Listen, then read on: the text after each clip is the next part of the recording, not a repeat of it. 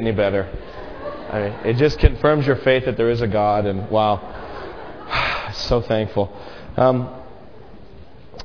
Isaiah chapter 48. As we continue our study in the book of Isaiah, for those of you who are just joining us here for the first time this Sunday, we're really glad that you're here worshiping with us.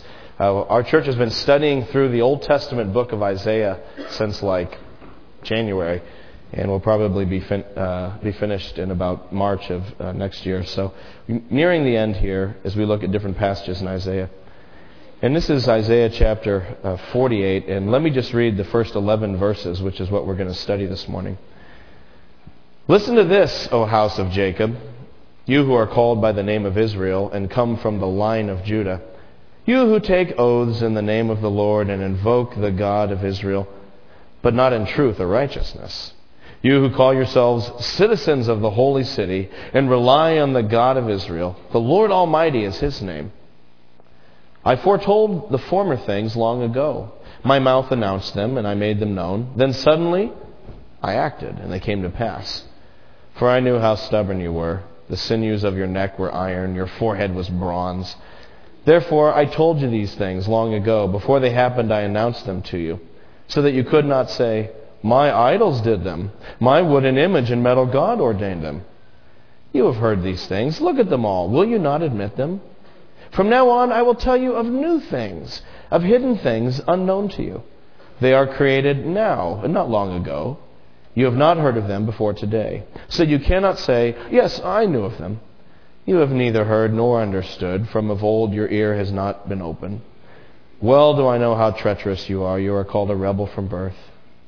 For my own name's sake I delay my wrath. For the sake of my praise I hold it back from you, so as not to cut you off. See, I have refined you, though not as silver. I have tested you in the furnace of affliction. For my own name's sake, I do this. How can I let myself be defamed? I will not yield my glory to another. Let's pray. Lord, my heart is so Grinch-like. It's so narrow and small, and I think of that Christmas special where the Grinch's heart grows 3 times larger at the end, and he's filled up with joy. And Lord, I need you to do that same miracle for me at Christmas, to make my heart expand, so that I might be able to delight in you. And Lord, my heart is so narrow and hard and small, and I'm obsessed with myself and my own needs and my own wants. But Lord, God, life is about you, God. It's about your glory. It's about knowing you and praising you. And so, Lord, I pray, do that miracle in our hearts. Even now, as we study this Bible passage, enlarge in our hearts so that we might be able to delight in you and in your glory. Give us, Lord, an insatiable appetite for the glory of Jesus Christ this Christmas season. This would be the greatest gift, Lord, that you could give us, would be new hearts, bigger hearts focused on you. We pray this in the name of Christ. Amen. Well, this is the Christmas season, and it's, of course, the time of year when we celebrate the birth of Jesus Christ about 2,000 years ago. That's, of course, the meaning of Christmas. And you might not know that if you went to a shopping mall, because you look around the shopping mall, there's absolutely nothing there that would in any way indicate that there was a Jesus born 2,000 years ago. I dare you to find some proof of it there. And this is one of the things we struggle with as American Christians. We're always trying to peel back the wrapping paper of commercialism in America. We're always trying to push it back from our families so that we can stay focused on the real meaning of Christmas, which is the birth of Jesus. Well, this morning, I'd like to focus us more on the real meaning of Christmas and perhaps take us a little deeper in, drill down a little deeper into the true meaning of Christmas. We celebrate the birth of Jesus, but I'd like to ask the question, why? Why did Jesus come into this world? I mean, that's what Christmas is about, but why is that significant? Why did He come? Why did God the Father send God the Son to planet Earth to become a human being? Why is this such a significant event that we would go to all this trouble to decorate and celebrate and light candles and make this such an important event? And most of us probably could answer that question. We'd say, well, it's actually about the cross. Jesus came from heaven to earth so that he might live and die on the cross. And so to really understand Christmas, you kind of have to look through Christmas and see Easter. You can't understand the wooden manger until you understand the wooden cross. That's what he came for. Okay, but let's ask again. Let's drill down deeper. Why? I mean, that's why Jesus came, to die on the cross. But why did he die on the cross? Maybe some of you saw that movie, The Passion, whatever, it was about a year ago now it came out. And you see Jesus go through all this suffering, and you have to ask the question, why did he do that? Why did he go through that? And again, we could probably answer that question successfully. Well, he died for our sins. I mean, my little kids know this. We repeat it to them all the time. Why did Jesus die on the cross? For our sins. And even if they don't fully know what it means, they know those words. So Jesus on the cross was taking the punishment for my sins that I deserve. He was subbing in for me.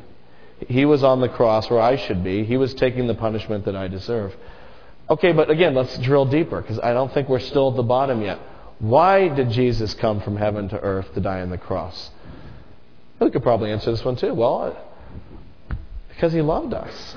This is the love of God. And really, when we come to the love of God, we're coming to the basement level meaning of Christmas. Christmas is ultimately about God's loving us so much that he sent Jesus into the world so that he could grow up and die on the cross for our sins, so that we could be forgiven of our sins. This is the love of God. In fact, it says it right in Romans chapter 5, verse 8. But God demonstrates his love for us in this: while we were still sinners, Christ died for us. Now, this is God's love. And so if you come away from Christmas understanding that God loved us so much that he sent Jesus, you really are getting down to the heart pulse of what Christmas is all about. But this morning, I'd like to even drill one level deeper. If Christmas is the basement of God's, or if God's love for us is the basement, I'd like to drill down into the rock underneath it. Why does God love us? We usually don't ask that question. We usually stop at the love of God, and you don't really need to go deeper because it's such a wonderful thing. And we bask in the fact that God loved us and sent Jesus. But I'd like to go down a little deeper with you this morning and ask this question: why does God love us? Why the whole thing? I mean, we still don't really have the fundamental explanation for it. And when we ask the question, why does God love us, this is when we, even as Christians, typically give the wrong answer. The answer we tend to give is something like, well, God loves us because we're worth it. Because God don't make no junk. Or whatever that old t-shirt was. Because I'm special. Of course God would love me. I mean, he wouldn't want me to go to waste.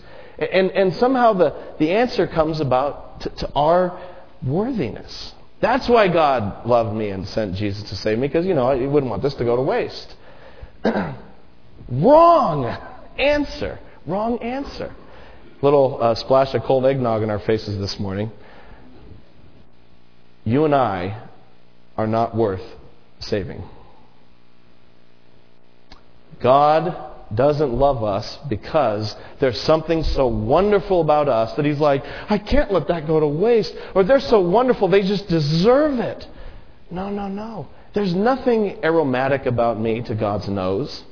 There's nothing pleasing in the way I've lived my life that makes God say, well, Jeramie's been not good this year. I've checked my Christmas list and he deserves my love and my salvation. There's nothing like that. Just the opposite. The way I have lived my life as a human being does not draw forth the love and compassion and mercy of God. On the contrary, the way I've lived my life as a human being should only draw forth the wrath of God, the judgment of God, the condemnation of God, the rejection of God. I'm just like these people right here in the book of Isaiah that we just read about. I'm just like Israel in Isaiah's day. They're a picture of humanity. Here in chapter 48, verse 1. Listen to this, O house of Jacob, you who are called by the name of Israel and come from the line of Judah. You who take oaths in the name of the Lord and invoke the God of Israel, but not in truth or righteousness. So I'm just like Israel. I'm a hypocrite. That's what we're talking about here. This is hypocrisy. Israel, they claim to be the true people of God, and we're God's special people. We trust God and we look to God. But in Isaiah's day, even though they said that and invoked God's name, their lives told a totally different story. And so this is a way of Isaiah saying, you people are hypocrites. And I'm a hypocrite too. I know it. Some people don't like the church. They say, well, I don't believe in Christianity because the church is full of hypocrites. And I always say, yeah, it is. I have yet to meet one Christian who fully lives up to the name of Christ. Mahatma Gandhi was an admirer of Christ, and someone once asked him, well, if you admire Jesus so much, why don't you become a Christian? And he said, well, when I meet a Christian who actually lives like Jesus, I may consider it. That's a good answer. But it goes the other way, because the fact is we're all hypocrites. Even if you're not a Christian, we're all hypocrites at some level. We all oversell ourselves. We all try to say that we're more than we really are, morally and spiritually speaking. Even if you're not a Christian, and I were to ask you, do you think you're a good person? You'd probably say, yeah, I'm a good person. I mean, maybe someone here would stand up and say, I'm a bad person. But I'm guessing most people I talk to, they say, I'm a good person. I'm a decent person. We're so good and decent. That's why we go to the shopping mall and, in our cars at people and, give people the Massachusetts state bird and, that's why we're going to go to Christmas parties and we're going to get drunk. That's how to celebrate Christmas, getting inebriated. That's why at Christmas time I'm so absorbed with, why did they get me that? What are they saying to me about me? And, I'm not going to get them that next year. And we're into this petty, selfish kind of thing at Christmas because we're such good people. We're not good people. We're hypocrites if we think that we are. And the point is, hypocrites don't deserve to be saved. Hypocrites do not draw forth the love of God. You hate hypocrites. You see hypocrisy anywhere and it's like, ugh. Well, that's how God feels about hypocrisy. He sees hypocrisy and he even more goes, ugh. And that's what I deserve from God. I deserve God to go blah all over me because I'm a hypocrite. But not only am I a hypocrite, look at the next verse. I'm also a stubborn. I have a stubborn streak of unbelief in me.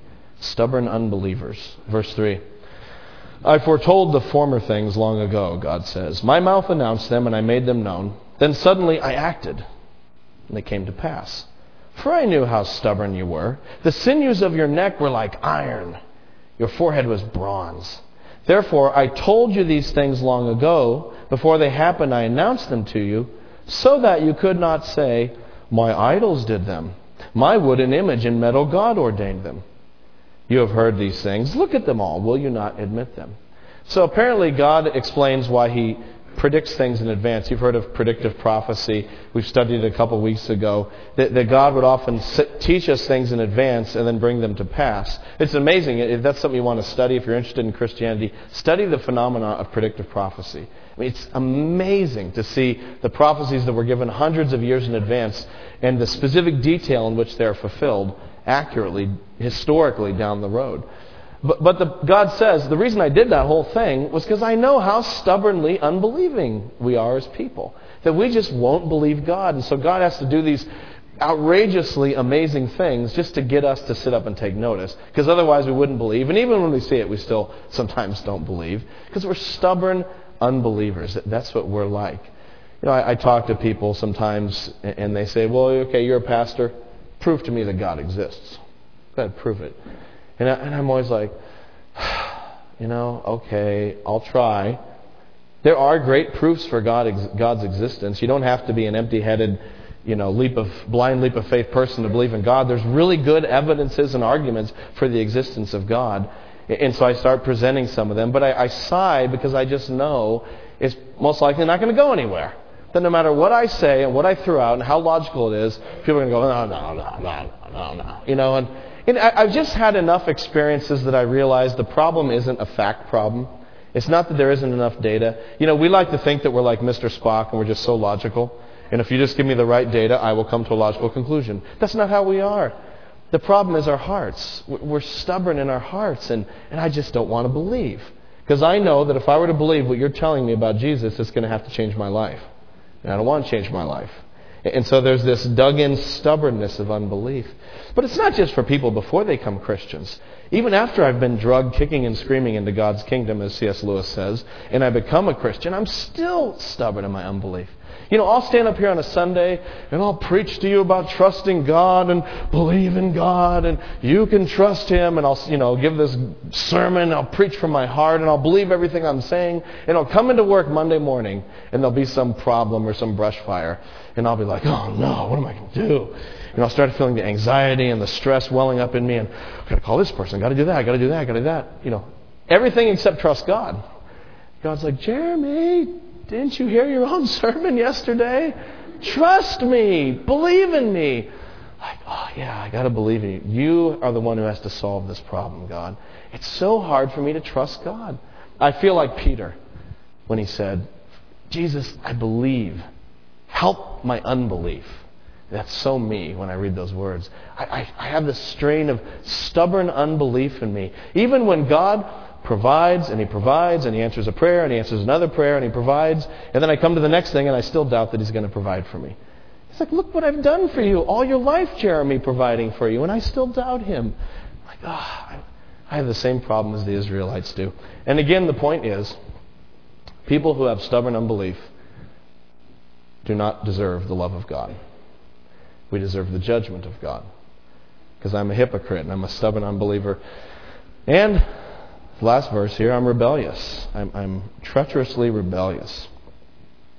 Verse 6.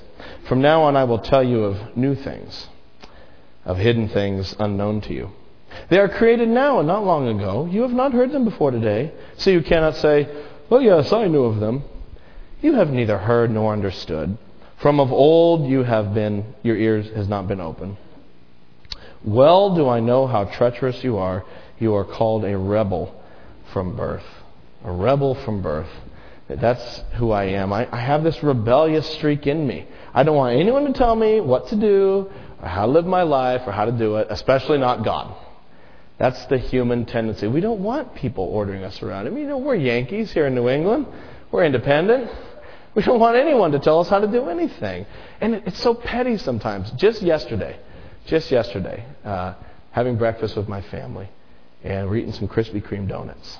And so someone gave us some Krispy Kreme donuts. Oh, if you doubt the existence of God, eat a Krispy Kreme donut. It's got to be a God. It's amazing. So I was going to heat up a couple for the kids in the microwave, because you can heat them up and make them all soft and gooey. Anyway, so I put two of them on a plate to put in the microwave. My wife says, actually, just put those in one at a time. That's what it says in the box. And I don't know if I just got up on the wrong side of the bed, and it just bugged me. She was telling me how to cook Krispy Kreme donuts. So I just shot back at her. I go, do you have any other instructions for me? And I'm like, I'm such a jerk. You have those moments and you're like, what is wrong with me? I'm even stubborn about how I want to cook my Krispy Kreme donuts. I don't want anyone telling me what to do. And not even about my donut cooking. I mean, it's so ingrained in me. And as it says here, you are rebels from birth. I'm telling you, people, this is not something that in society ingrains in us. This is something we are born with. Original sin is real. That little baby, that little 8-month-old I have at home that I love, is a little sinner waiting to happen. I know, because the other 3 were. And I got to teach my kids a lot of things, but I've never had to teach my kids how to lie. They knew how to do that even before they watched television, even before they went to preschool. My kids know how to be covetous. Mine, mine, mine. I never had to teach them that. My kids know how to be nasty and disrespectful. What I have to teach them is how to do the right thing. And so we don't like the doctrine of original sin, but the problem is it's in our face 24/7. And we are rebels from birth. And I've never outgrown this rebellious streak. And again, the point is, rebels, just like hardened unbelievers, just like hypocrites, don't deserve the love of God. We don't deserve to be saved. So when we go back to that original question, why does God love me? Why did God love me, not only to send His Son, but to pay the extravagant price of the blood of Jesus on the cross? Why did He do that? The wrong answer is because I'm worth it, because I deserve it, because of course God wouldn't want to waste me. I hope this doesn't offend you when I say you're not worth the blood of Jesus. The blood of Jesus is the most precious thing that's ever been spent, ever. It's more precious than all the treasures in planet Earth. We are not worth the blood of Jesus. So again, I ask, why does God love us? Why did He do this extravagant thing of Christmas and Easter? Why does He love us? What is it that's motivating Him? If it's not me and my worthiness, then what is it? And the answer comes in verse 9. And it's so profound. God says, for my own name's sake, I delay my wrath. In other words, I give salvation and mercy. For the sake of my praise, I hold it back from you so as not to cut you off. Why does God love me? I asked a professor that once when I was in seminary. I was wrestling with it. I said, why does God love me? Okay, I know He loves, but why does He love me? And the professor thought about it for a second and he says, God loves you because He loves Himself more. Notice that. Isn't that interesting? It sounds funny, doesn't it? Verse 9, for my own name's sake I delay my wrath. In other words, God's saying, for my own glory, for my own greatness and worthiness, because I am great, I'm going to save you and forgive you. Not because you are, but because I am. Or verse 9, for the sake of my praise, I hold it back for you. God says, I want more praise, I want more glory, I want myself to be magnified and shown to be great. Therefore, I'm going to save you. Not for who you are, but because of who I am. And this theme is all throughout the Bible. I mean, I challenge you, the next time you're reading through the Bible, or some of you read through the Bible on a regular basis, just put on these lenses and look for all the places where God does things for the ultimate purpose of glorifying Himself and exalting Himself and making Himself more famous in our eyes and making Himself great and showing how great He is. Just, maybe take a certain colored pen, like get a red pen, underline every time you see that in the Bible. And pretty soon your Bible is going to be full of red. It's all throughout the Bible. For instance, let me just show you a few more. Keep a finger here. Look at Isaiah 43. Go back a few chapters to Isaiah 43. And here again, God is castigating Israel and us for how phony our worship is. Look at Isaiah 43, verse 24.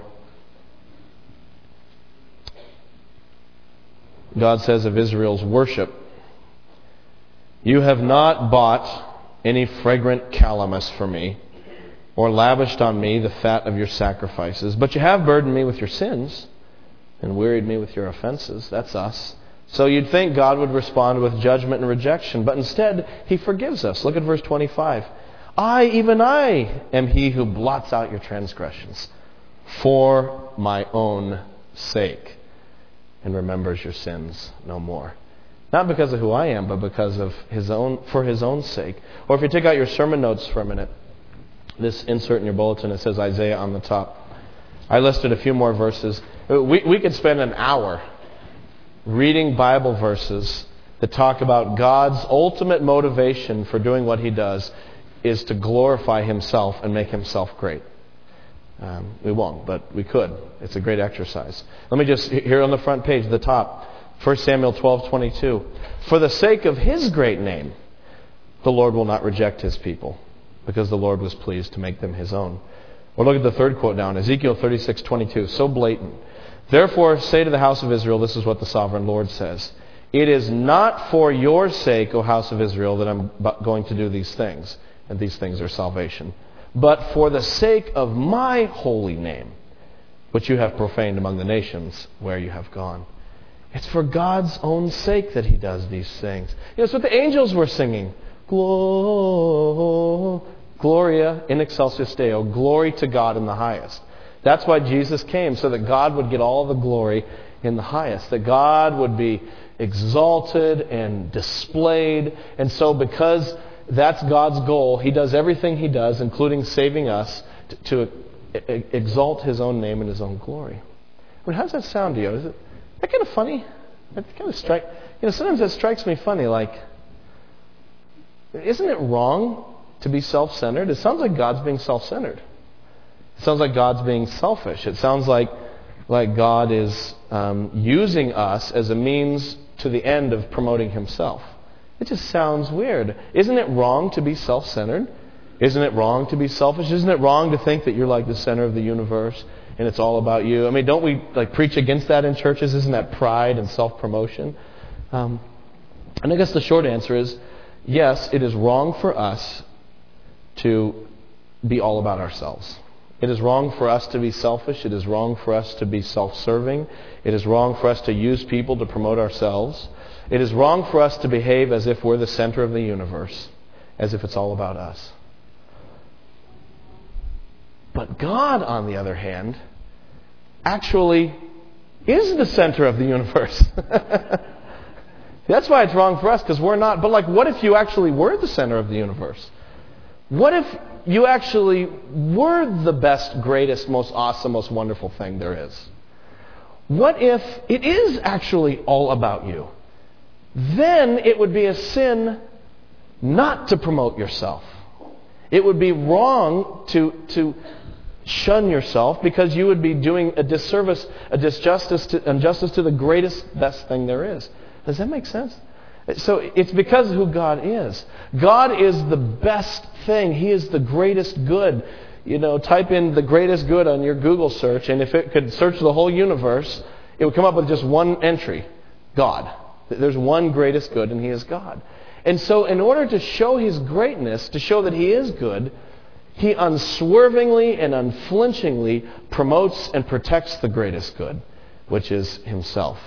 If God promoted something other than the greatest good, He wouldn't be a good God.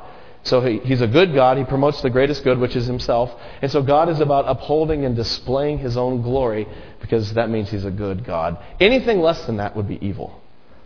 Does that make sense? Or am I just had too many Krispy Kremes? But it's so amazing to think of. And I love that, because it just puts God in the center and it puts us on the periphery. He really is the center. It really is all about Him, not about us. And it's all about Him for Him as well as it is for us. This is why the Bible so unashamedly talks about God being a jealous God. You read this phrase in the Bible, and we read that and we go, I don't think I read that. We'll just keep moving.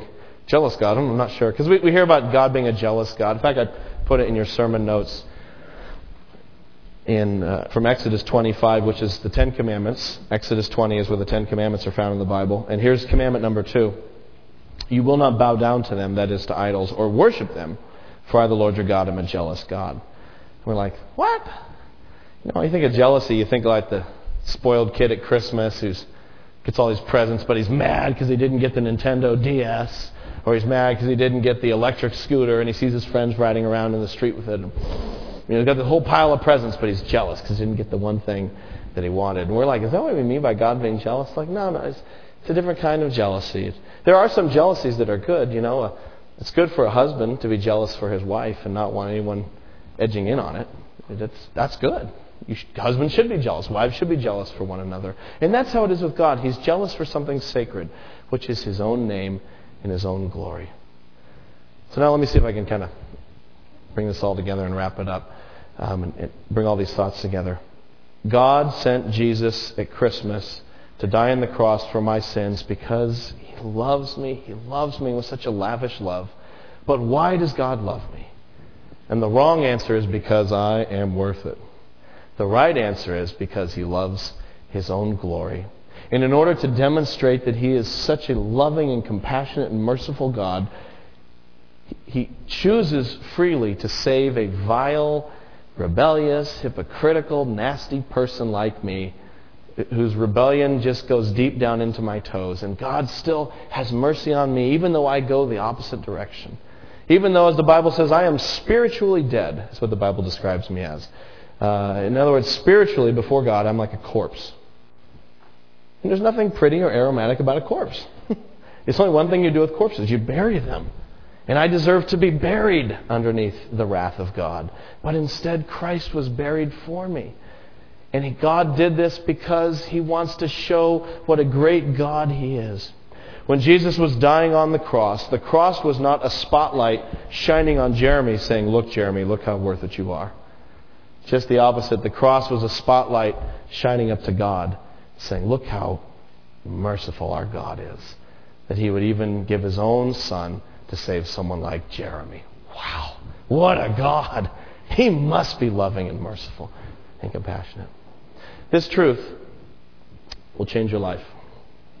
This is one of those truths that will change your life. If you can, and if I can, kind of get it past intellectual arguments and data and let it kind of percolate down into my soul, it'll change your life in at least two ways. We could probably go on all morning talking about how this truth changes life, but let me just give you two quick examples, then we'll close. The first thing is that I think this truth gives us great comfort. Great comfort. The fact that God saves us for His own sake should comfort us, because it means that God's love for me is unconditional. It's unconditional. Because God's love for me is not a response to me. You know, if God loved me because of something that I was, then that would mean I would need to work hard at, still being that thing so that God's love would still be there for me. God's love is not like a guy who marries a woman because she's a trophy wife and she's gorgeous, or some girl who marries a guy because he's a trophy husband and he's rich. And then, down the road, the woman loses her beauty, or down the road, the guy loses his fortunes, and so they grow disaffected and they grow apart. God's love is not based on some condition about me. It's flowing up from the wellspring of His own glory for His own sake, just to please Himself. He's loving me. And so it has nothing to do about the inherent loveliness of me. That means that love is unconditional, that no matter what I do, I can't stop the love of God. Who then shall separate us from the love of Christ, says the Apostle Paul? Shall trouble or hardship or persecution or famine or nakedness or danger or sword? Paul says, no, I am convinced that we are more than conquerors through Him who loved us. For I am convinced that neither death nor life, neither angels nor demons, neither the present nor the future nor any powers, neither height nor depth nor anything else in all creation can separate us from the love of God that is in Christ Jesus our Lord. Because that love is unconditional. It's flowing out of who God is, not about me. So I can't shake the love of God.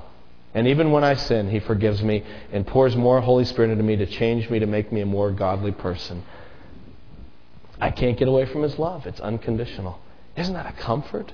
And I know some of us struggle with the love of God. We wonder, how could God love me? Because I've done some things. I've done some things. And God's like, I know, but I didn't love you because of who you were. I loved you because of who I am. So you can't, try to get out of my love. It's like we're right in there in His hand. He's like, go ahead, try. This is amusing. Keep trying. You done yet? You done struggling? I love you. And we're just struggling. I love you. And He's trying to tell us, but we can't get out of His hand any more than my 2-year-old could pry my hand open. He couldn't do it. And so you can't pry God's hand of love. When God predestines you to be saved, He's got you. There's nothing you can do. It's awesome. And that comfort should lead to a second application, which is a high calling. That realizing the great love of God for me should then call me forth to a life lived for the glory of God. If God's love truly is the greatest, if God truly is the greatest thing, then my life should be about the greatest thing, which is to glorify God. If God is jealous for His glory, then I should be, above all else, zealous for His glory. I should have a zeal for who God is. He should be my number one motivation. My life is about Him. Some of you wonder, what is the meaning of life? That's easy. The meaning of life is not hard to understand. It's to enjoy and glorify God. That's why we're all here on planet Earth. That's why we exist, to glorify Him. You ever seen those bracelets, WWJD? What would Jesus do? And I guess the idea is you wear the bracelet around, and when you get stuck during the day or have a tough time on a Wednesday at work or school, you look at that bracelet and you're like, oh yeah, what would Jesus do? Okay, and then you try to do what Jesus would do. I've never been totally comfortable with those bracelets, because I don't think they always work. And maybe I'm being way too analytical, but I think, there's some situations where I can't do what Jesus did. Like if I was in a hospital and I saw a sick person, what would Jesus do? Well, He'd heal them. And I can't do that. I can pray for the person. But I don't know, again, maybe I'm just way too analytical here, but I just think that bracelet doesn't work in every situation. So I've come up with one that I think is better. How about WWGJ? What would glorify Jesus?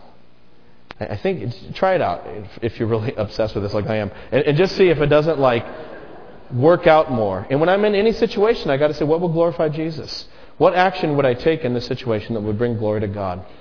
How do I glorify God with my money, with my time, with my body, with my marriage, with my singleness, with my children, with my inability to have children? Whatever it is, how do I glorify God with everything in my life that God has given me? How do I bring Him all the praise that I can? That's the meaning of human life. We should be zealous people. We should be like this famous description on the back of your sermon notes by J.C. Riley about zealous people. I'm just going to read this and I'm going to close, and that's it. A zealous man in religion is preeminently a man of one thing. It is not enough to say that he is earnest, hearty, uncompromising, thoroughgoing, wholehearted, fervent in spirit. He only sees one thing. He cares for one thing. He lives for one thing. He is swallowed up in one thing. And that one thing is to please God. Whether he lives or whether he dies, whether he has health or whether he's sick, whether he is rich or whether he is poor, whether he pleases man or whether he gives offense, whether he is thought wise or whether he is thought foolish, whether he gets blame or whether he gets praise, whether he gets honor or whether he gets shame. For all this, the zealous man cares nothing at all. He burns for one thing, and that one thing is to please God and to advance God's glory. If he's consumed in the very burning, he cares not for it. He is content. He feels that like a lamp, he's made to burn. And if consumed in the burning, he has but done the work for which God appointed him. Such a one will always find a sphere for his zeal. If he cannot preach, work, and give money, he will cry and sigh and pray. If he cannot fight in the valley with Joshua, he will do the work of Moses, Aaron, and Hur on the hill. If he is cut off from working himself, he will give the Lord no rest till he is raised up from another quarter, till help is raised up from another quarter and the work is done. This is what I mean when I speak of zeal in religion. Lord Jesus, enlarge in our hearts. Give us an insatiable appetite for your glory. Help us to live for you, God, and to see our lives as about you. This takes a supernatural miracle to give us new hearts and to make them big. God, I pray for all of us, that, especially for myself, that all the pettiness and the vain pursuits of this world would seem so worthless compared to knowing your glory. Lord, help us to be people of your glory. We pray this in Christ's name. Amen.